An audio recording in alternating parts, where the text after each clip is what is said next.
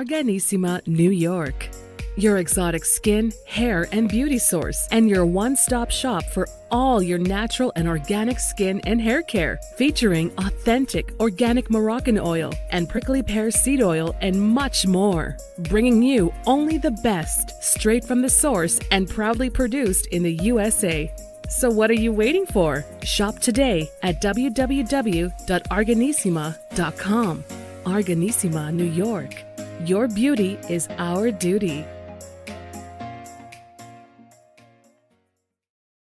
Arganissima.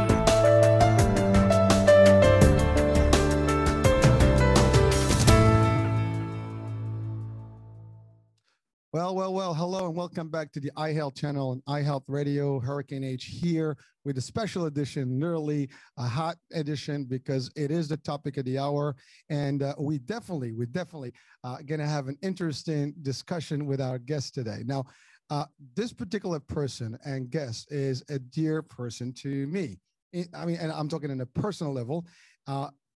Few shows back, and this was during the COVID time, I had mentioned in a couple of times the presence of some folks that helped me throughout my career path. And one of them, I had mentioned then, I was talking to him to get him into a show. And it took a little minute. It was a while before I was able to get him on. And guess what? I have him today. And that is the one and the only Brian Henry. Now, Brian Henry is, first of all, a mentor for me, a great leader. I had the pleasure to work under his division, his command, and I sound military here, and there's a reason for that. He is also a veteran Air Force captain and a Desert Storm, I believe, veteran specifically. And he'll tell us more about that and maybe correct me if I'm wrong. And so somebody I look up to in terms of his personality, his leadership, and everything else. And what's so special about him, and specifically today, besides all this personal, touch that I have with him, is really, he is a pharma veteran, someone that understands the pharma industry inside out, been in it all his career.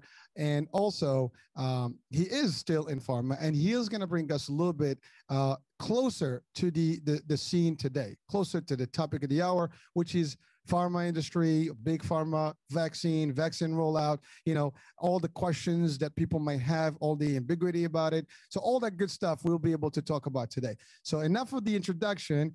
Brian, how are you? I'm fantastic, Hisham. Thank you for having me and inviting me. I do apologize. You have had the invite out there for a while, and schedules just got in the way, which is a poor excuse. I wish we had done this sooner, but I'm glad we're here now doing it now. Well, I am just so pleased to have you here. And I know that whatever discussion we're going to have, you and I always had some interesting discussions. And today is really, really a core conversation because we've had a rough year with COVID and everything. And obviously, pharma has been in the front line of all this in terms of preparing a cure or some sort of measure against this pandemic. And obviously Pfizer, which is, I believe one of the companies that you're very close to, has pioneered actually the first vaccine. And in general, the pharma is an industry that may be misunderstood or misjudged. And some of it's deserved and a lot of it isn't, but they're not perfect, like nothing is, but there's more good there than I think is often portrayed. And we'll talk a little bit about that tonight as we talk a little bit about what's a hot topic right now, which is vaccines, and how they're really saving the world from COVID, as long as we can get enough people to take it. Well, definitely, and again, we'll get back into like the deep dive into like the steps, how does it all work, and it is all put together, and of course all the concerns, and because from the outside, most of what we know is what we hear, but we don't know the real process of everything, and whether it's a vaccine or how it's made, the trials, the testing, all the stuff, the rollout, the cost of it, all these questions that people might have. I think we should be able to at least get a little bit of a clarification on these topics or items that people will be like excited to hear about. And of course, people will make their opinion about it and they'll have their own views about it. But at least we'll bring this closer, because I mean, it is hard to find someone that is in the pharma to come on and really break down the information. All we hear is through the news and the media. Obviously, this is a media, platform, but this is more of a, I guess, an organic, one. It's not your major media. And obviously, you are a special guest because you are in the industry and understand this, closer to what is kind of orchestrated a little bit in the mainstream media. So before we go into that, so Brian, give us a little bit about your background in terms of the pharma world. I know you had. So first of all, what I can say is, yes, this reminds me of a very special time in my life when I was with VNS&Y Choice, the health plan, when you and I worked together. And yes, a piece that I miss dearly, not the politics of VNS&Y. Sorry, Chris Palmieri. But I do miss the richness of the conversations that you and I had. Mazen, another close friend of ours, would have, and it was a very special time in my career. So it feels good to be back having these evening discussions. But as you had mentioned, the bulk of my career outside of VNS&Y has been in big pharma. So I was with Pfizer for 20 years. I've been with Amgen. So I've done what they call small molecules pills. I've done large molecules, which are injectables or infusions. I've even had a little bit of device work. I've done launch plans, mostly on the sales side, but I've had operational experience, marketing experience, and training experience. And you and I have had a lot of conversations about the pharmaceutical industry and about pharma. And I thought it might be something good that maybe your watchers and listeners might value here, because there's just so much noise around the facts regarding vaccines and the whole vaccination space out there right now, that unfortunately it's causing people to make some ill-informed decisions. And hopefully if we can clear up some of that tonight, it'll be a worthwhile couple of minutes that we'll do here. And the first thing I'll say before I turn it back over to you is I don't know all the information. Mm-hmm. And I think had the leaders both in science and in politics, because there's as much woven in this in politics as there is in science. Mm-hmm. I think if they had started out telling everybody, this is a new virus. So we're going to tell you what we think is the best course and what we think is the best recommendations. But don't get up in arms if 6 weeks later we tell you something different, because this is our first go around with this virus. They really need a full cycle, maybe even a second cycle. When I say a cycle, a year, to really understand it, to be able to give really informed guidance. And I think that's one of the problems that we've had, is that some people are saying, hey, you should do this. And then they come back 6 weeks later and they say, you know what, you don't need to do that. And I understand the frustration of that. But I think if people knew up front, we're going around saying, follow the science. And then we do stuff that's completely contrary to the science. I think everyone involved is genuinely giving advice that is their best advice, but it's not based on fact. That's the first thing I would start by sharing with your watchers. It's not based on fact, because we don't have all the facts yet.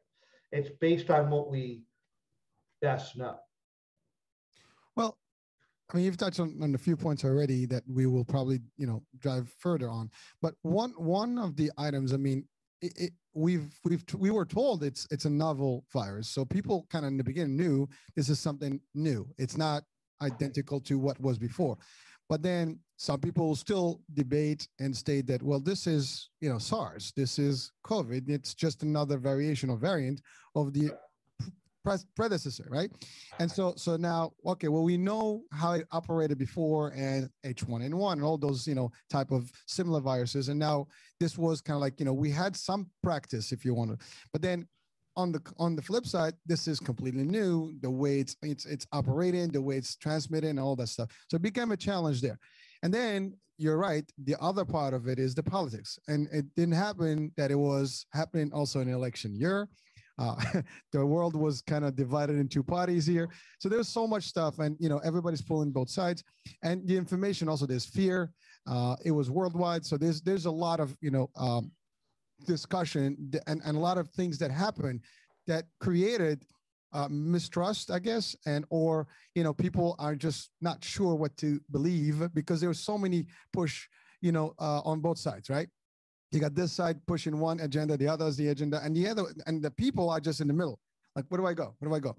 Then you have also the historic, obviously big pharma. I mean, we say big pharma, and in the movies you hear big pharma, and there is some controversy about big pharma and so on and so forth, medication, this, that. There's it's a humongous industry, and it's I guess the trillions, if maybe there's more than that. I mean, we can go gazillions here, but the fact of the matter is, it's about the money. So there's also that factor. So people are using all these inputs. Let's start there. It's about the money, yes, right? So I launched a ton of products, including Viagra, which there's a very, I consider it to be a very funny movie that's out there, because they show this salesperson who, at that time I was a sales manager, who drove a Porsche and had this lavish lifestyle because he was launching Viagra. No word of a lie. Viagra was the product that I made the least amount of money in the entire time I was in pharmaceuticals. It really was it began as a very, very not novel launch, but the intent was so good because there was so many that, despite having a loving relationship, had lost a piece of that because of spinal cord injury or some other medical problems, diabetes, and this gave them something back. That's how we launched it. That's how we launched that product, and then it became devil horns and it was the butt of every joke, and it really got away from what we did in terms of the launch, and really became more of a really became more than what it was intended to be. But and it wasn't ever a really big product for Pfizer. I did more in a month of Lipitor than I did in a whole year of with Viagra. But it just goes to show you how sometimes perception, shapes things a little differently. So let's talk about cost for a second. Sure. I think it's not well known, and I researched this so that I could be accurate. I don't think it's well known that the companies that are making the vaccines are making nothing off of them. They're charging the government what it costs to make them, with no profit. Now, I know that's absolutely true with regards to two. And the third one, I'm not sure about because there's conflicting information out there. When they started, it was my understanding that all three of the company, Pfizer, Moderna, and J&J, had all committed to doing them with no profit involved, just at cost. And so, yeah, I'm very pro pharmaceutical. It's been a part of what I've done for over a decade. I will tell you, and again, not perfect, but they don't get credit a lot of times for the things that they do. When the world was at its end, from a lot of people's perspective, they were like, we need a solution. And it was the pharmaceutical industry that came up and gave them that solution and gave them that fix. And, I think that's often underappreciated and either misunderstood, or potentially people people to not understand it clearly, is that they gave them that fix that saved the world against COVID, mm-hmm. at no profit. So big pharma, So, and look, they made their money and they make a lot of it.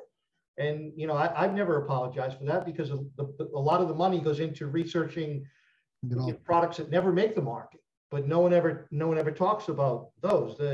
Pfizer had a product that was for HDL, supposedly the good cholesterol, that never came to market. They put $1 billion of investment into that, and it never hit the market. You know, and so the first thing that I would say is while some of the negative rap that pharma gets is warranted, they really have a good core, and really from scientist to sales rep to executive, the really core of what drives them is they want to help, and they want to be able to bring solutions to help either make life better or to extend life. And that was always my experience. I had the good fortune of, you know, of working for what I consider to be the greatest pharmaceutical company, Pfizer.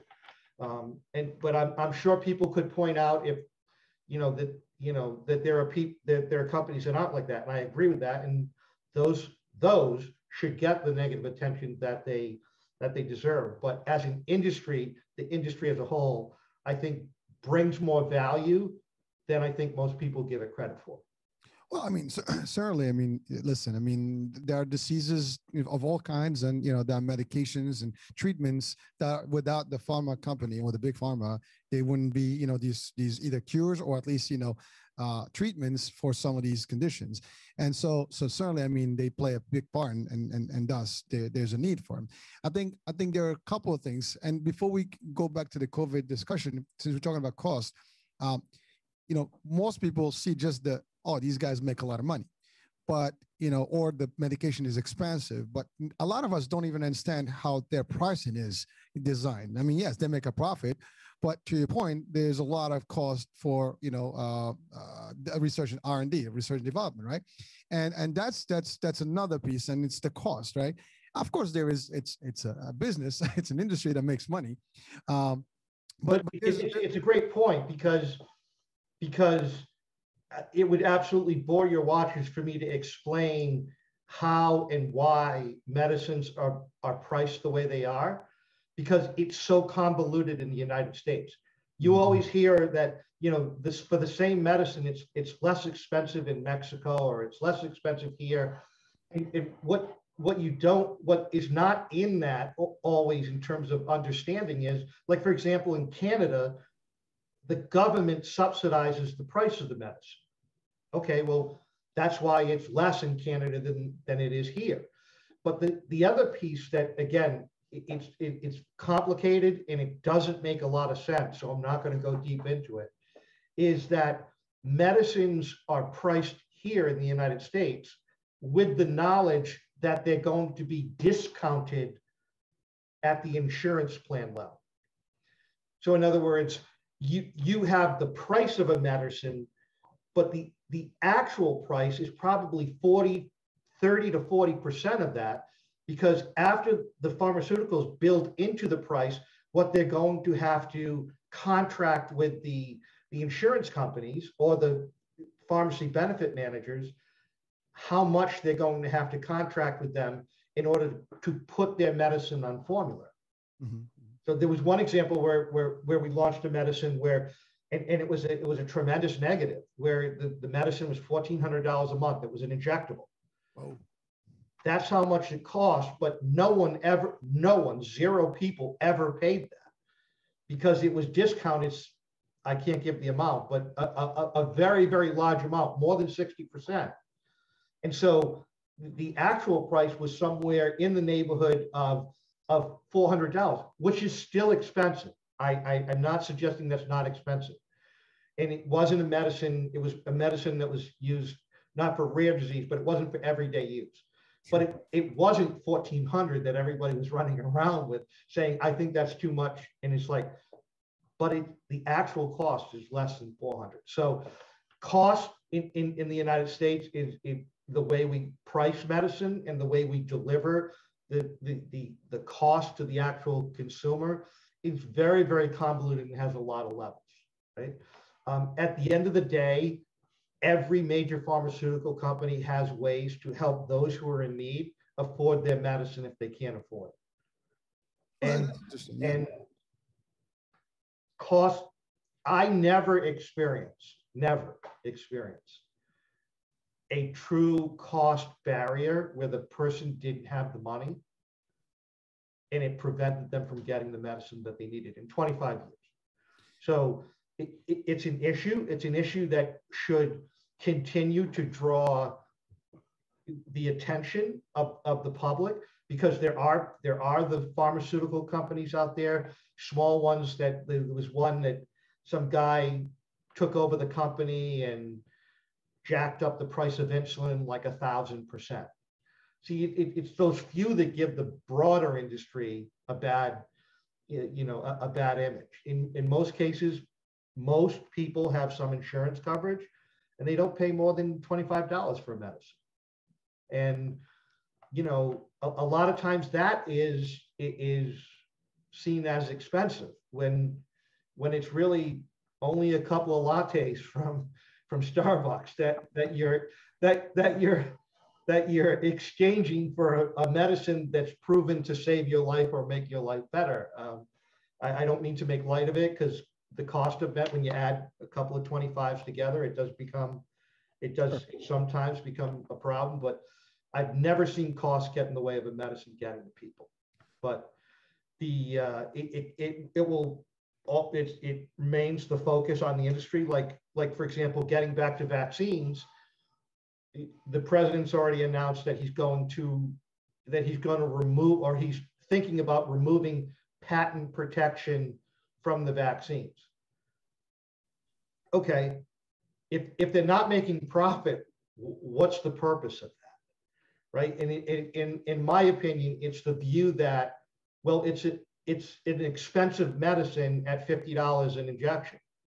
Okay, well, but if you take away the patent for it and someone else makes it, it's going to probably cost them $50 as well.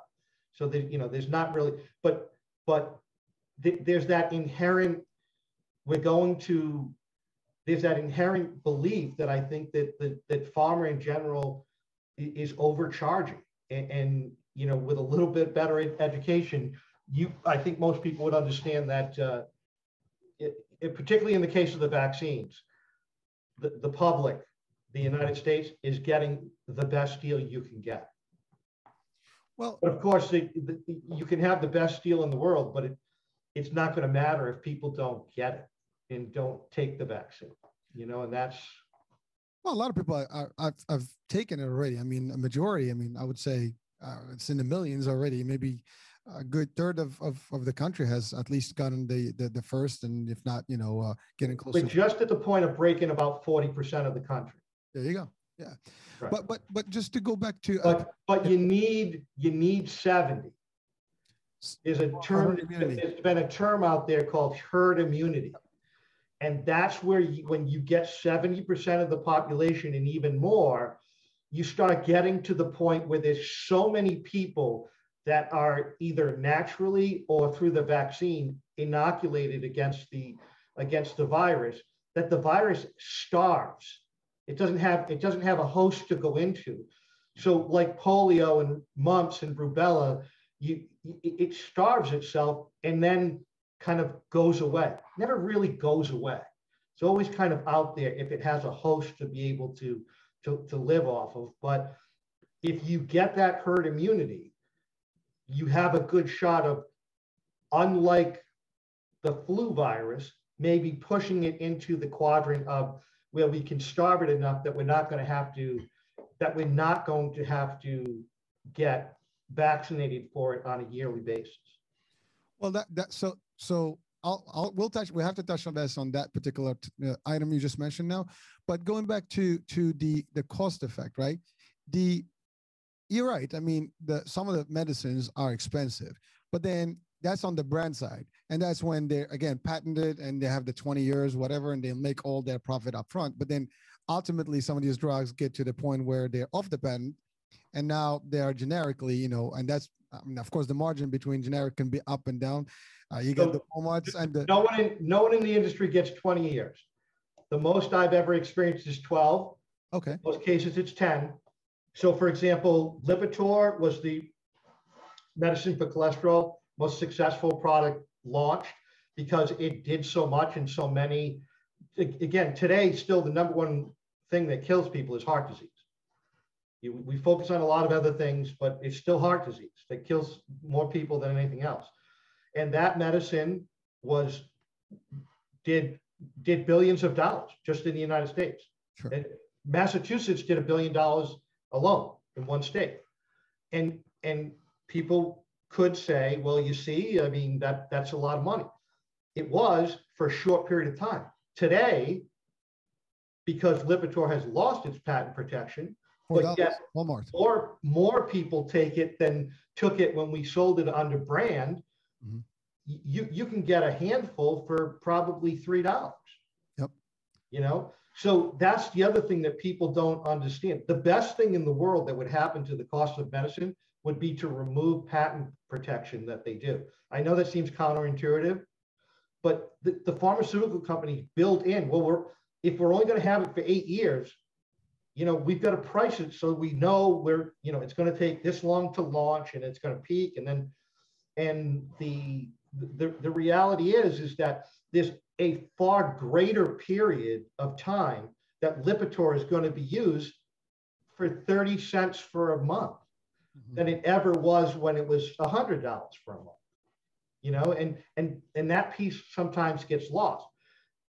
But Lipitor at 30 cents or $100 a month would never be here if the pharmaceutical company didn't invest in the R&D to do the trial. So like, for example, we knew very early on that Lipitor was the most potent at reducing cholesterol. Okay, well, there were 2 other medicines out there that were actively being sold, and they lowered cholesterol, again, not to the degree that we had. But they had done the studies that showed they, with their cholesterol reduction, saved lives. The mortality went down if you're on the medicine. We couldn't say that until we did the trial. Lipitor could say we saved lives, even though we lowered LDL, the same thing that the other 2 products did, and did so to a greater degree than they did. We couldn't say that. So, and to do the trials that have, you know, tens of thousands or hundreds of thousands of people and they take 3-5 years to complete, it's a lot of money, you know, and it was, even though it was known that cholesterol medicines saved lives, when we launched Lipitor, we could say we lower cholesterol greater than any other, but we could not say that it saved lives. And you know, again, there's so many factors that are in the cost piece, and it doesn't mean that I'm minimizing it. For some people, the cost is a barrier, and I get that. I'm just trying to give people a different understanding that there are a lot of variables that go into the why, and what the pharmaceutical companies in general, I think, get tagged with is that they're very greedy and that they're, you know, there's a lot of greed there. There's profitability, and there has to be. If Pfizer wasn't profitable making Lipitor, they wouldn't have been able to develop the vaccine. That's true. You know, they wouldn't have a company to develop the vaccine. And where would we be as not only a country, where would we be as a globally if you didn't have the Pfizers of the world, the Modernas of the world, the J&J of the world? Yeah. And so maybe it might be worthwhile to jump into how they made the vaccines, because there's 3 companies out there. 2 of them make them in a very similar way that is on the border of being a miracle, how fast they were able to develop them. But that miracle almost is creating a problem, because a lot of people are not trusting of the medicines because they were developed so quickly. So Brian, hold that. Definitely, we're definitely going to have to go on that discussion now, because that's really what some of the perceptions, or at least some of the resistance that's out there today, because the misunderstanding of what what is the vaccine, and is it the viral vaccine? Is this the mRNA, type of, and what is that? It's synthetic, blah, blah. Look at you pulling out the messenger RNA terms. I mean, I do research too. I've been following the news and reading, of course, and trying to get, closer to it. But Brian, you did mention cost, and really what we need to, you mentioned the key element that, yes, it may be costly, but for the most part, it is subsidized either through an insurer, through the business or the company you work for, or through the government, whether Medicare, Medicaid, or some state program. So yes, I mean, there is subsidy that is involved, and to a degree. I mean, the people that may not be able to afford it will have it through the government programs, and the people that have plenty of money, they can buy it anyway. So you're right, to a degree. It's a business, it's money, and it's not cheap, and it does roll out into the cost. For example, when you work for a company, you do pay your dues towards your insurance, and again, over the years, I think every year has been going up and up and up. And so to a degree, some people will argue, well, I do pay for my insurance. Well, technically you do. And if you weren't working, then I guess somebody will pay for it. That will be the taxpayers' money through Medicaid or whatever. So that's sometimes where the controversy is, right? People are thinking like, yeah, but it's just not realistic to think that it's ever going to go down because nothing does. Sure. Inflation is high. Yep. I pay more for a car today. I mean, of course, I don't drive the Porsche that you drive, but I thought that was actor on the Pfizer commercial. But it's just a reality. So, for example, Lipitor was a product that we launched. Mm-hmm. It cost a lot. I'm sorry, Repatha. Repatha is a biologic. The cost involved in making that product, that was the one that cost $1,400 a month. The cost of what it takes to make that product is incredible. It's not putting chemicals together. They actually put a protein into a type of animal embryo, and they develop that protein to a certain point, and then harvest the protein out, purify the protein, put it into and stabilize it in a way that it can be injected into someone, and it drops their cholesterol down to remarkable levels that could and would almost eradicate heart disease if enough people took it. But again, it's cost that got in the way of that, and it's a shame. But it takes a lot to make it, as well. So. Well, no doubt, and so now let's actually leap into the vaccine and how it is designed and what it is. And we'll tie back the discussion as to what is some of the resistance besides the understanding of what it is that some people still, we can talk about costs and what it does and so on and so forth, but people will think, well, Pfizer or any of these pharmas are not going to do this. I mean, it's free now, or maybe now that we've clarified a little bit that it's at cost, but that's today. What about in a year? What about if this is going to be a recurring, booster type of, situation?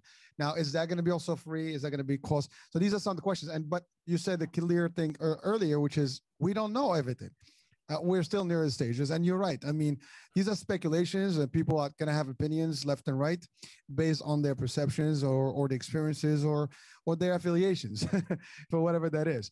But I think that's another question that's on everybody's minds. Like, well, I get it. We're going to get this shot today, but then you have the opinions like, well, I don't need it. You mentioned herd immunity. Well, I already had COVID. I did well. I survived, so I don't need it. Then you have the percentage that's going to take the brought in or the induced immunity, I would call it, as opposed to the one that had an automatic immunity to the disease before. So between those two populations, I mean, you'll have your 70 to 80% and plus. So then people say, well, I'm not going to go any further. But then when now people think Pfizer, Pharma, a year from now, this thing can continue. Now we also hear variants. Is that true? Is that false? Again, remember, the problem is, I think all of us, we're hearing what's being told to us. It's not like you're not seeing it. You're hearing that this new wave of thing. And some people have a reluctancy to accept it as a truth or not truth, because we don't know if that's a true thing. Maybe we're saying it's a variant because we think that's a good way to keep people in track. And as long as we know there's a variant, a new one, as long as we know there is a risk, we all going to be there's an incentive for us to go and get that vaccine. So that's one of the theories out there that people might think. And I've seen it, I've heard it, I've seen it on TikToks, seen it on Facebook, social media. There's a lot of debate about it. So what do you say to that? And then let's deep dive into like the codes, the actual vaccine itself. So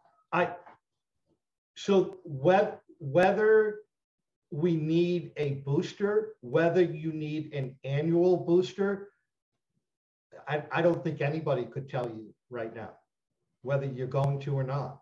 I had COVID, I got vaccinated. Why? I knew that I likely had enough antibody from actually having a mild exposure to it to be protected. But when I looked at the risk of getting the vaccine on top of it, there was almost none. And I say almost none because the one thing that people learn who are in pharmaceuticals and, you know, and particularly those who deliver them on the medical side, there's always some risk. There's risk to aspirin. You know, if you knew how many people died in a year from stomach ulcerations and where they bled to death from basic aspirin, it's far more than that we'll ever have problems with the vaccines. Okay, but there's millions and millions of people that take aspirin, a tiny amount that could have a problem with it. It's risk reward, like was the reason that for me, get the vaccine. There's very little, if any, risk to getting it. So get it.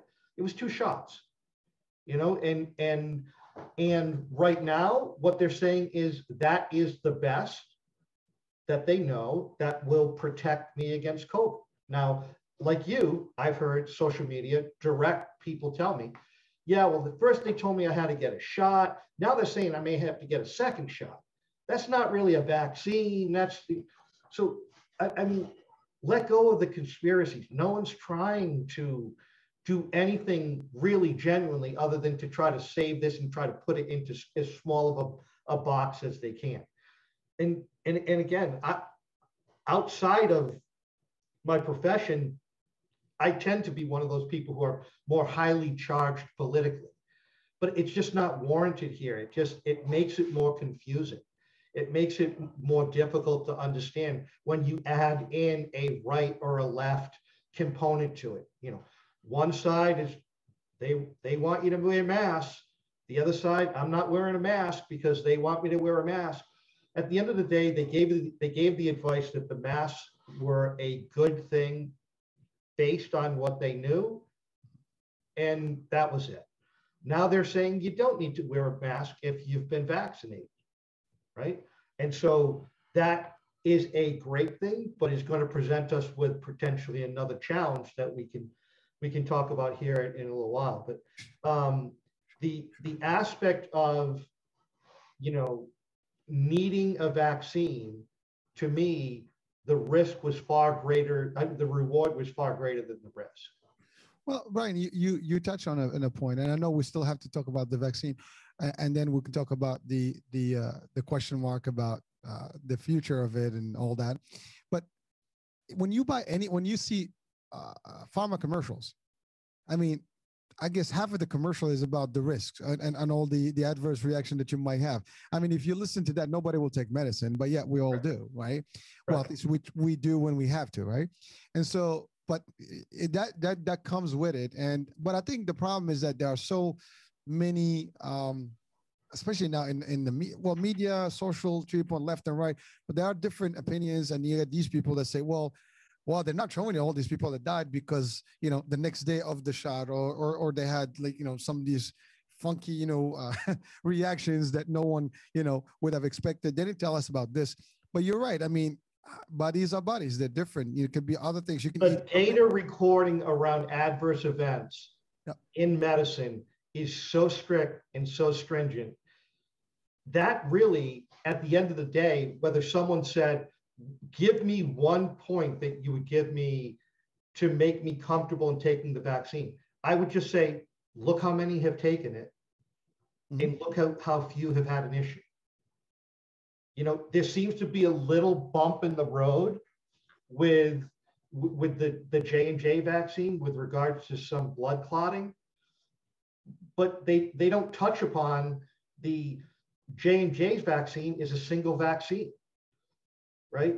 If you're inoculating, for example, the homeless population, is it reasonable to think that you're going to be able to give them a vaccine and have them come back in a couple of weeks and give them a second vaccine? Not in my opinion. And the risk is so low that there are populations that I think, again, risk reward with J&J makes a lot of sense. Outside of that, for me, I think the Moderna and Pfizer ones have the strongest potency with the least amount of risk. Well, I think you just right now, that's a great segue to what is the Moderna and the Pfizer versus the J&J and the AstraZeneca and some of the other groups, or at least the ones. But that's now we're talking about the difference in how is it designed. I mean, now I'm not going to talk. I had a relative that said, I don't know that I'm going to get vaccinated. And I said, why? It's like, well, normally it took years to make, and they were able to do this in record amount of time. It's just striking how such a great thing could be seen as an obstacle. But again, they are our bodies, and I understand people wanting to be sure. The reason clearly that Moderna and Pfizer were able to come out so quickly with a vaccine, and why it took J&J longer to, is because the process in what they are, the two vaccines, Pfizer, Moderna, J&J, right? Those are different entities. They're different drugs, and they're made differently, and they do different things when they're in the body. Mm-hmm. Mm-hmm. The Moderna and Pfizer are made through that messenger RNA, which, without getting too technical, results in a protein that goes in and directs the body to create antibodies against COVID. Simple. Up until that technology was developed, the way that vaccines were brought to market is the way that J&J did it, which is they expose you to the smallest amount of a piece of the vaccine that has no limited risk of it giving you full exposure, but at the same time will trigger the body to say, I think this is COVID, so I'm going to make this protein antibody to defeat it, right? So one is you're actually putting a little bit of the virus in, which is no different than any vaccine that you've taken for, mumps, rubella, all these other things, flu. Those were all made that way. It's that we have new technology, cutting edge technology that Pfizer and Moderna came out, where now it's like, I'm a little concerned because they did it so quick. Reasonable to be curious, but I think no one should be concerned because it is a different type of technology. That technology does not require the time that it does to incubate and develop antibodies the way J&J's does it. And so there's trade-offs. That's why you need two. It's a different medicine. That's why you need two vaccinations with J&J, with Pfizer and Moderna, and you only need one with J&J. They're different vaccines. They're not the same. They were produced differently. What they ended up producing that's injected in your body are different. And so it would be like saying, well, I'm not comfortable driving my car anymore because it has an airbag that's going to, well, no, the technology has gotten there, right? It's like, I'm not comfortable driving my car because it's got a warning, it brakes if I don't brake to prevent me from hitting another car. It's new technology. So completely understand people being curious and maybe even a little bit skeptical, but not to the point that it would ever prevent you from getting the vaccine and taking the vaccine. Again, why? Just look at the numbers. Don't take just look at the number. Look how many millions of people have gotten the vaccine, either one of the three, and then look at it's a very simple number. It's two numbers. How many have gotten it? How many problems are up? Well, actually, we're talking about the U.S. mainly, but I mean, in other countries, I mean, they had the. Oh, right. Yeah, sorry. I mean, the numbers I'm talking about are global, right? Oh, okay, yeah. Because it's the same. It's the same vaccine. So you're talking about 100. You know, I don't know how many at this point. I would guess it's in the tens, if not hundreds to million globally. Yep. And when you look at how much medicine that is, and how many people have been injected with it, and then you look at what the issues are, like it's like 0.000, and it's like somewhere down there percent that might have some type of reaction to it, right? And most of the reaction is either a little bit of injection site reaction, you might feel a little cloudy the next day. Again, ideally you wouldn't have that, but when you talk about if I can get through that, I can get to a point where I'm protected against it. Sure. And so let me just stop and say for a second, I was one of the ones that thought it was a lot about COVID was blown up. Like that a lot of what was attributed to COVID death was people who were going to die from something else. Mm-hmm. And it was just lumped into COVID, okay? A good friend of mine just buried his younger brother, 51 years old, no comorbidities except being overweight. He was a big kid. He played football in college. He was 240 in college, and he was 320 when he died. So he was overweight. That's all he had. He got COVID, had the best care you could get. He was at Johns Hopkins, and they buried him on Monday. Wow. It's real. I mean, and so it's not the way we've dealt with it. Awful. The politics involved and the craziness and the misinformation and the poor rollout of stuff and the way that they've educated people, awful. But it's a real deal, and then if you really want to have your eyes opened up, just look at how many we lose every year to the flu. Sure. These are real. I think what we will end up going to is handling COVID as we handle the flu. And I think the reason being is that as the flu mutates and produces variants, we're going to have to be re-inoculated for these different variants. Right now, the best information we have is that the variants out there are covered by the vaccine. Another reason to get the vaccine, right? I was exposed to COVID. It might have been a different variant that I could get exposed to right now. So I'm better off being vaccinated, having had it, right? Because it's not only protecting me against the original COVID-19, but it's also protecting me against the variants. So, I kind of forgot when we got started with that and got on a roll as I know I do. We're talking about the actual difference between the two vaccines, the Pfizer and Moderna versus the J&J. But you're right. I mean, there are a few things, right? So the first item, that misinformation on the onset created a lot of trust and issues, right? Because you're right, there's all these discussions about whether the numbers were skewed and they were good and they're real. All those cases truly, corona based type, or they are just inflated because of different reasons. So people talking about cost, people milking the system to try to get better code, reimbursements. All these things were theories and discussions that we've heard in the media and as a whole. Then you have the guidances that keep changing, over the year, right? Mask, no mask, it's good, it's not good, 2 masks and so on and so forth. And then people question, well, why is it that we didn't get this up front? I mean, we knew that these masks were not valid. So let me just answer that why. Sure. The why is because something happened that was different than happened before, right?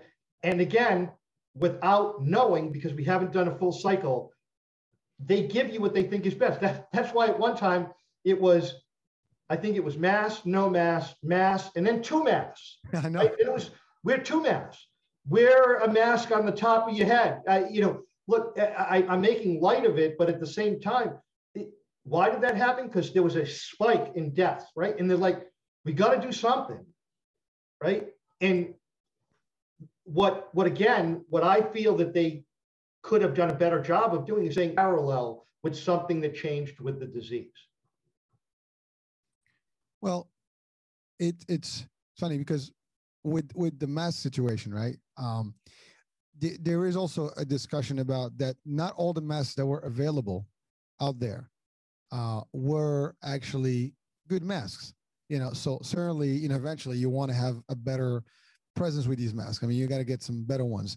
The N95s and all the stuff. Those were limited to Those were the only ones that have ever been tested. Exactly, and then you open it to a market where there's a lot of bullshit manufacturers, I want to call it that way, all over the world that are shipping stuff. And then it got paused for a minute because we needed them initially.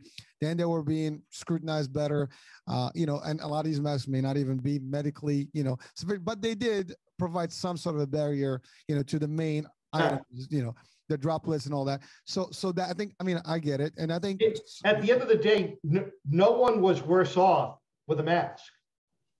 Well, some people, that's a double negative, right? But it's like, some people would argue that because they say, well, I can't breathe with the mask. It's too much.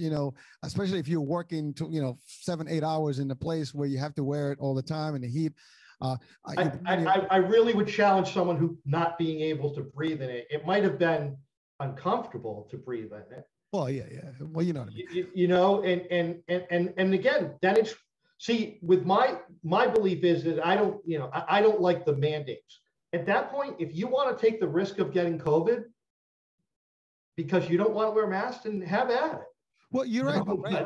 But there are people that actually would say, you know what, my God give me a good immune system. I'm going to, ride the wave. I get it. I got a 90.8% of survival, or 98.7 or something. I forgot what the rate is of survival rate on it. I mean, I have the same risk if I did the shot. So maybe I'll stay without it. I mean, you got that opinion out there. And again, it's fueled by all these misconceptions and mistrust that have been built. Well, and some of it's true. Some of it's true. When you look at kids, the rate in children, when I say children, I'm talking about those under 16, it almost doesn't exist. Well, that's another thing, right? They started with, okay, well, this is people that are, immune, sensitive, or they have a very low immune system, elderly. And then all of a sudden now we have the middle-aged folks, and then, even, the teenagers, and then we had, cases with kids. And now, again, that's the other thing you hear on the news that, in some of the social media, we're also testing now with kids, the babies, little, younger ones. And then you have all these people that are like, well, we're anti this. We don't want this. And so it's causing a little bit of an effect where it's funny because you have like almost two extreme opinions, to far and to the left. Then, there's a lot of noise on both sides. And then you have the controversial ones that are extremely beyond this, where, this is all genetics and we're going to manipulate your genes and, in your DNA, we're going to, depopulate, the world. And, so you have all these theories also that are out there that are being in the mix. And with the exposure to social media, it's open territory. Whoever has an opinion, they say it. They're just out there. And that's why, to me, yeah. And I would even encourage that for people who are watching this. Don't believe what I'm saying. Sure, you got to do your own research. But go find out, right? Yeah. That's the thing that I don't think happens with social media, is there's not a willingness to challenge what people hear and go find out, right? So to me, if you have issue with something that I'm saying, cost of medicine, something like that, just go and look 1 or 2 layers below of a regular Google search and you'll get more information. And I don't know that in today's age, we ever have a source, and I wish, and it's unfortunate that we don't, which is absolutely the source where you can go for just facts. But if you look at a couple of different places, you'll be able to make a more informed decision. Do I ever know you'll be 100% right? No, I'm not offering you 100% correctness here. I don't know that anybody can, but I've gone a couple of layers below on both the pharmaceutical world because of where I've lived, but also the vaccine. And I can give you, which might be a nice segue into the next, is where we're going. because what's building right now, that's going to be the big obstacle in terms of where we need to be, which is herd immunity, and where we are now is another political battle. And the political battle is going to be over constitutionality of having to demonstrate that you've had a vaccine. Well, that's a challenge, and it ties, like, for example, for your market, and just say that I have, a vaccine or I don't have a vaccine, and then now you have these conspiracies about tags and passports. Maybe not conspiracies, maybe they're reality, but you can't travel. That's the other thing. Like, now it's liberties. Well, I can't go anywhere. I mean, if that's a choice, it's freedom, right? So now you have all that stuff, and you're right. It's getting too much politics in it, and I think we're going to be able to explain where freedom and doing what's needed for COVID are going to meet. Okay. And that is, I hope what they keep the target on is not the need for a vaccine. Like, I was listening to a radio show and driving back from that funeral, and it was like, I don't know why the government's telling me I need to have a vaccine. The government's not telling you they need to have a vaccine. The store owners aren't telling you that you need to have a vaccine. They want a way to verify that you are not COVID positive. I'll say that again. They want to underline, verify, okay? Mm-hmm. Not word of mouth. They want a way to verify that you are COVID free. And where the first and kind of easiest way is to demonstrate that you've been vaccinated, okay? So, and as opposed to, how do I look at that? This is a great step, because I can't stand wearing the mask. And it's another reason that I hope more people get the vaccine, because the more who get the vaccine, it's going to support those who don't have to wear masks, right? But here's where freedom, in our freedoms, and verification that you're COVID free are going to meet. Is where we're going to end up is, we're going to end up in a place where, in order to verify on a cruise ship, which Hisham goes on at least twice a year. Now I miss those days. I can't wait. Or to get onto a plane or some of these other things, you're going to need to verify that you're COVID free. And there's going to be two options you're going to have. So if you're concerned about your freedom, if you're concerned about the vaccine, and you're not going to get the vaccine, or you're going to get the vaccine and you don't want to show that you've had the vaccine, then you're just going to have to prove in a point of care test that you're negative. Now, the problem that we've had, and the reason why they're focusing on the vaccine now, is the point of care tests, mainly a swab test, in which take anywhere from like 30 minutes to a couple of hours to determine that you're negative or positive. Mm-hmm. Where we will be in a short while is a saliva-based test, where you will put saliva on a strip that looks just like the strips that people use to test their blood sugars. They'll put it into a machine. Done. Positive and negative.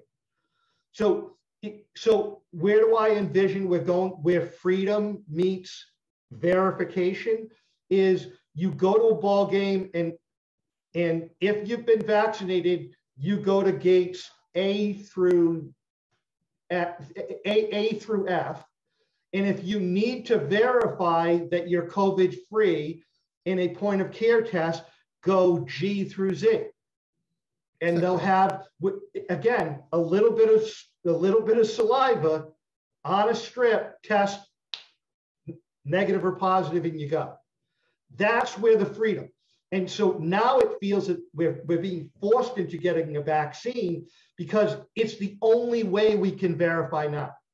They don't have the point of care testing. The company that I work for, it will likely be the first one that will bring it to market. All right. I hope I get a first dip on that one. I have to do a little blood, but there are many who are working on it, and the point of care testing is different than what they call PRC the testing, where they do the nasal swab. Again, it's saliva based. You put it on a strip. You can put it into a machine that looks like what they check blood sugar for, like plus or minus, within less than a minute. And so, again, your freedom, you're going to be able to choose. Right now, there isn't that type of testing. But I think, Brian, if your message right now, or at least your solution, is pretty comprehensive and it covers all angles and it's fair.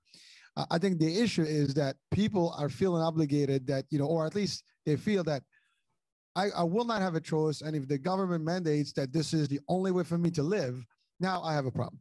And so all you need to do is go to gate F through Z. Providing that the government will actually, execute on what you're mentioning, providing, of course, the technology and the devices and the means are available, then the problem is resolved. Because to your point, I mean, well, again, notice nowhere in there that I mentioned government. I don't think this is something that the government.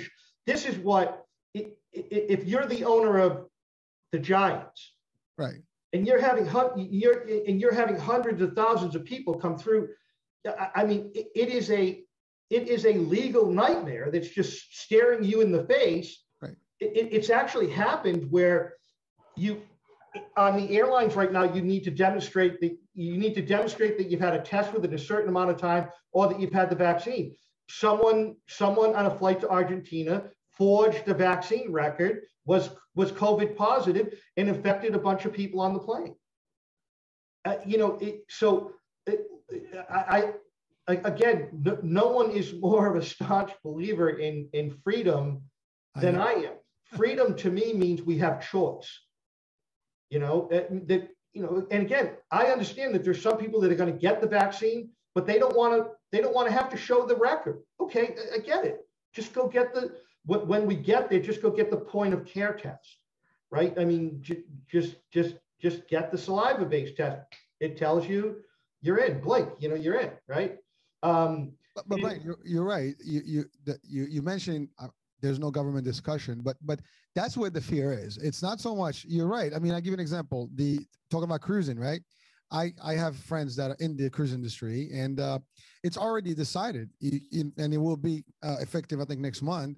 You want to be on a cruise ship, you need to be vaccinated and prove that you're vaccinated. So if you don't have that, you don't go on a cruise. Now, someone will be like, well, I love to cruise. I can. Well, now you're going to say, well, now even the businesses are obligating you to actually do this. Now, businesses are not government, to your point. Therefore, they can implement whatever they want because they're private, entities. But now people are going to get marginalized, and that's one of the reasons. So again, it has to be some decision made by the government. You have to do something to verify. Exactly. You have to do something. Yeah. Well, right? As long as it's a measure that you can document that is real, or it can be done, like to your point, instantly. You walk in, you test, it's all good, you move in. I mean, I'll give you another angle. Like right now, you walk to places and they zap you to try to check your temperature. Well, I can have a hay fever right now and still have temperature. And now what does that mean? I can't go shop because I have allergies. So that's been an issue. So Hisham, that's a great example of people trying to do something based on, but in actuality, it's not a good way to verify. Yeah, right. But we had nothing else, so they tried it. Right. Agreed. Now the next best thing is, if you show me you've been vaccinated, we're good to go. And so, but they're only focusing on vaccines because that's all we have right now. And it's better than checking to see someone's temperature, because someone could have a high temperature for a number of different reasons. Yes. Right. Well, now that brings us to the real funky question right now, which is, we talked about the politics of it now going forward and the dilemma. We go in our system. Did you take the vaccine? Yes. No proof. And so now that's going to be a challenge because. So that's the other piece of it that is already out there. It's coming in a lot of different forms, and it is going to get it's going to increase the friction of freedom versus verification. You've already seen it. Initially, some people said, well, maybe we should have a vaccine passport, a way on your phone that you could just show, boop, I've had a vaccine. There's already like technology, 10 or 12 states, maybe more than that, that have already said, we're outlawing those. Yeah, they're illegal. They're illegal, right? Yeah. Where we're going to end up is not with passports, but with a health pass. If you look at Clear, the company that's in the airports, they have one. Yeah. IBM has one. New York State has one called Excelsior. And it's a version of IBM's. Our company will have one. A lot of companies are going to have one where you will, the idea is that once you've been vaccinated, the information will go up to the cloud. It will come down to these health passes, and you're going to have a simple scan code to just like you scan your ticket to get in the Giant Stadium, you scan this to show that you've had a vaccine. Right, but people will tell you. Wait a minute. And again, freedom, if you don't want to do that, right around the corner, 6 months from now, you're going to be able to do a point of care test. Today, that's the only way you're going to start getting into large events. What about employers? I mean, if you can't go to work because you don't have it and you refuse to do it, now you got to look at a different employment. I think that's where the challenge comes in. Since in the last 12 years, in order for me to go into hospitals as a vendor, pharmaceutical or biotech, I've had to demonstrate had all of the vaccines that they've required that I needed. I needed to be tested for TB. Yep. Okay. We all do. If I didn't have those, I couldn't go in the hospital. If I couldn't go in the hospital, I didn't have a job. This isn't our first go around with this.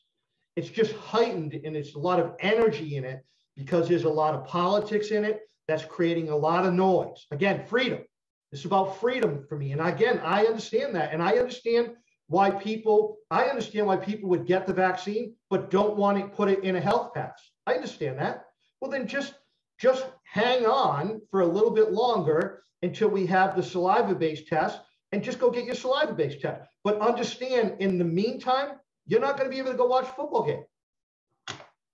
Well, it's not that freedom has consequences. Freedom has, you don't have freedom to do whatever you want. I mean, there are times when, I want to drive, 100. And you can't. I'm late for another appointment, which I'm always late. I want to drive 100. I don't have the freedom to. Or I guess I do have the freedom to, but my car can get towed off of the highway as it has been before, Well, the issue here is that, some people will say, well, we had the flu, we had other diseases and stuff, but we never had to demonstrate them to everywhere. I mean, we all had our boosters and immunization shots, when we were kids, but we don't show those at work. Maybe when you're younger, you go to school. I do. Well, yeah. I mean, for example, in the healthcare, we all have to do the TB test, right? That's the only one that's required. But if you're a parent and you have a child going to school, you've got to show your vaccine records. Yeah, no, agreed. It's not a new thing for us. And see, that's what needs to get out there. So it gets the energy out of it. It's like, this isn't an infringement on our freedoms. Mm-hmm. It's not a mandate that you need a vaccine. You just need to verify that your child has been inoculated against polio. Okay. I need to verify that I don't have TB if I'm going to go into an area where people are already sick. It's not an infringement on freedom, because I do have the right to say, I don't want to get the TB test, so I'm going to choose a different line of work than pharmaceuticals. Well, I think the bottom line is that people have to get over a couple of things in their mind. The first one is they have to accept that this is a good vaccine, and there's nothing behind the scene that is of a conspiration, a conspiracy type of level, right? It's also healthy, it's comfortable, and the risk, to your point, reward and risk ratios are very low, and there is a risk anywhere. It's the same risk that you would get whether or not, and so you accept that, then that's fine.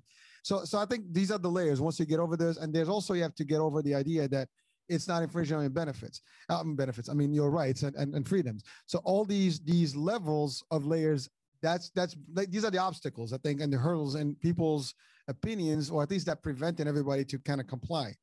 And because, again, it hasn't been clarified as a standard and straight up message across the board, this is where we are. Because right now it's still kind of, there's a big question mark. Where is this a question of, government control? Is it a question of, big pharma trying to, take over, the corporation taking the world? There's all these, then we have, there's these conspiracies about the agenda of the world, and new, I mean, there's so many other concepts that are out there, and people are listening to those. And again, people are watching the news all over the world. So sometimes you're here, but you're watching the news in Europe, which their information could be totally opposite of what we have. Then you go to Australia as a whole different world. Then you go to the Asian countries. And so we are getting a lot of stuff and processing this to a point where it becomes clear and lucid. I think that's the problem. And so, I think, like most things, I think if government stayed out of it, I think the private market would find the solution that would fit much better with everybody. But you know what? We don't live in that country. I mean, I'll find a unicorn before, we're there, because we're just not in that country. And I think, it shouldn't be made as a mandate. It should be explained that we need to verify. Therefore, these are the ways that you can verify, right? You can verify that you've been vaccinated, okay? And if you can't, we're looking for additional ways to be able to verify that you're COVID-free, so that for the protection of everybody, you, the people who you're sitting next to, the players, the vendors, everybody. So if you have an issue with verifying you're COVID-free with a vaccine, hang on, we've got something right around the corner that's coming for you. But until then, unfortunately, you can't come. You can't go in. Well, like I remember we were talking about VNS. This was actually a topic that happened before, where the mandate of flu shots, and there were that was a discussion. What is the condition? Well, you have the option to take a flu shot, or you have to wear a mask when you're interacting with patients. So it's a similar approach here. If you're gonna have to give in one or the other, right? So if you're gonna get vaccinated, no mask.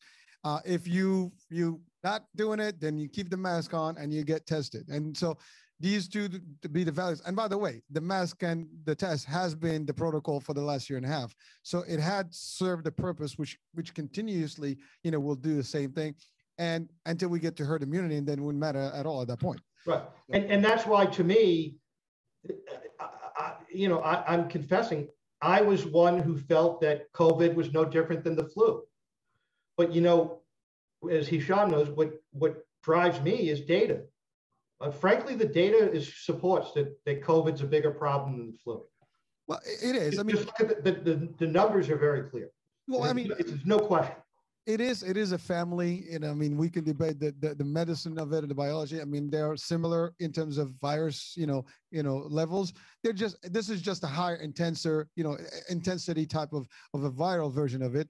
And you mentioned earlier about variants of the flu, and COVID is the next stage or the next mutation of the flu. Let's call it that way. And then even within the virus itself, you have these new variants, and they continue. I mean, viruses mutate by default.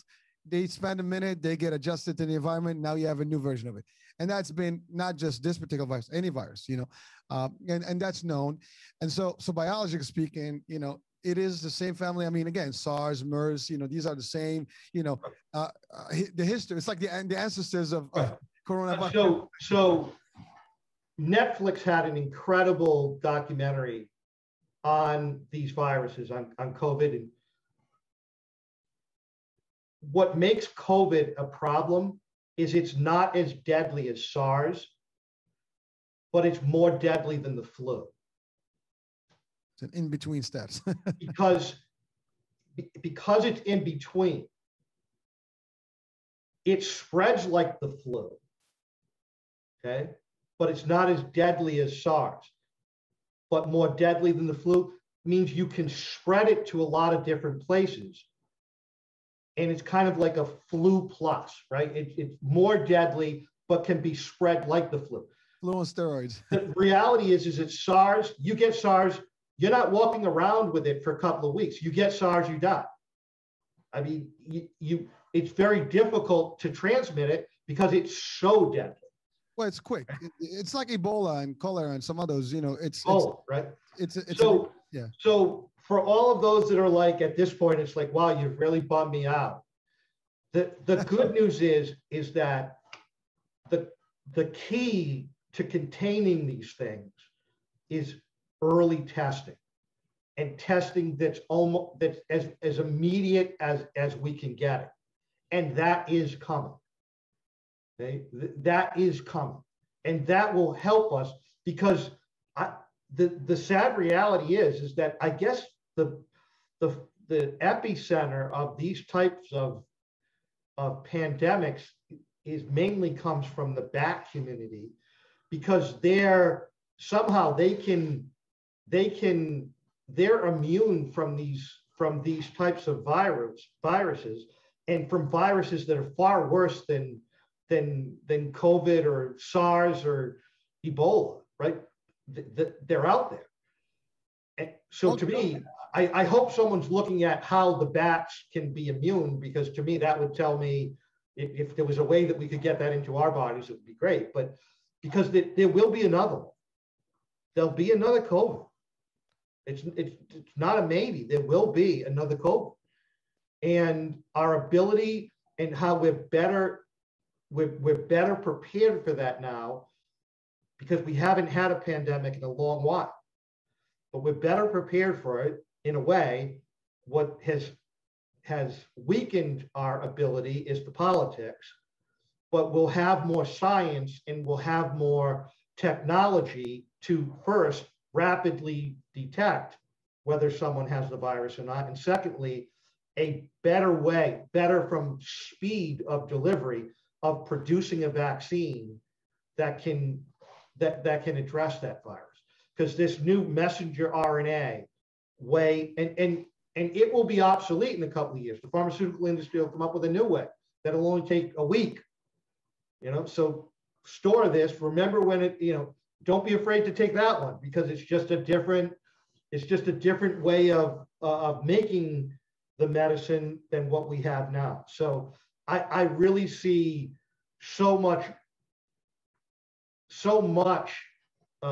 brightness in the future, because I'm not a believer or think that our target should be to get to a new normal. I want normal. I want to get back to normal. That I want freedom. I want, you know, what we had before COVID. And I think if we're just patient and weigh risk reward and make our choices. If you don't want to do that, you have that choice. But understand, then you can't go on the cruise ship. You're going to need to do something else for vacation, right? And that's freedom. That's what freedom is.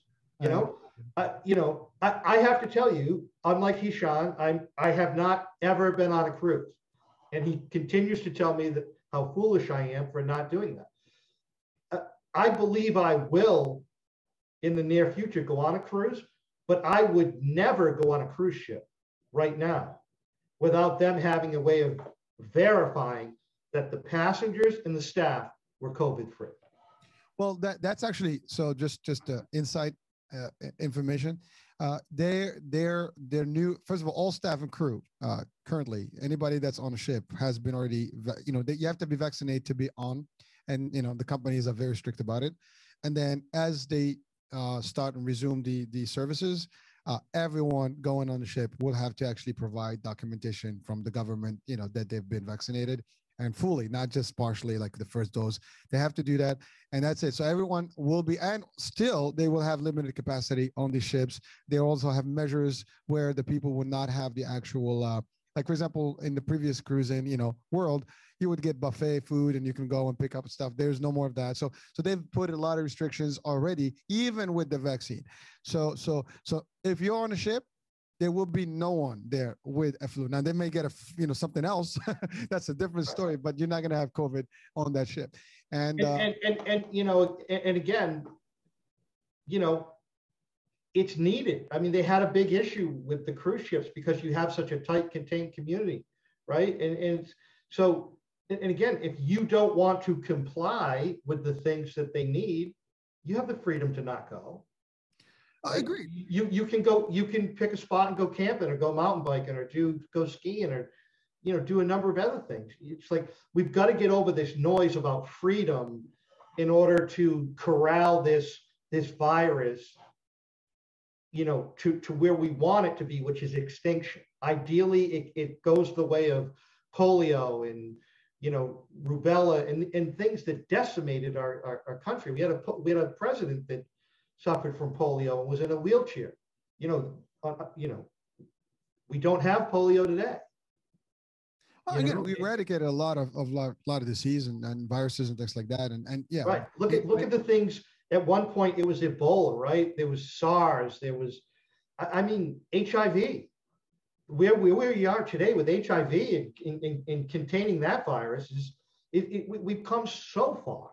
With HIV now, you got a pill and it's undetected. It's not even the viral.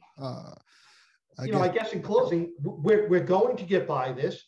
Mm-hmm. The more noise that we can keep out of it from politics, the more we can make informed decisions. You have the freedom. You have the freedom, but understand that your choices may have some consequences in terms of, well, maybe I can't do that, but that's what freedom is. And the point that ideally they focus on as they go forward is, in order to do what we need to do for public safety, we need to be able to verify. And you choose that route. It's either a vaccine or it's a test, ideally right at the point when you're going to go in. Because people could argue, well, you could, even if I get the vaccine, you'll have the virus. I could still get COVID. You're right. You could. And that's why ideally where the focus will move towards, which is all point of care testing, where a little bit of saliva in a strip, boop, negative, enjoy the game. Well, listen, I have to say, usually the shows are about an hour. We're about an hour. And I told you this is going to be an interesting one. And I really don't want to stop it because we're really having a good discussion here. And frankly, a lot of good valid points. And I think we've covered a lot of grounds and a lot of the question marks that are out there and all of the angles that we might have heard in the community, social media, and so on and so forth. Now, we're not here to give the answers. Obviously, these are opinions, but at the same time, these are some of the facts that we have. And yeah, you're right. You've shed a light on some of the good stuff here that if you reflect on it, it's pretty obvious. It's clear. You have different measures. There are different ways. And you're right.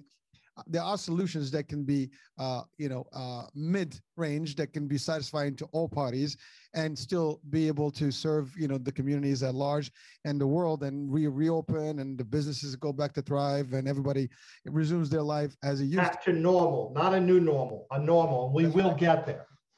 And that's what we wish and hope for. And so again, like I said, I don't want to stop this, but unfortunately we have to end the show today.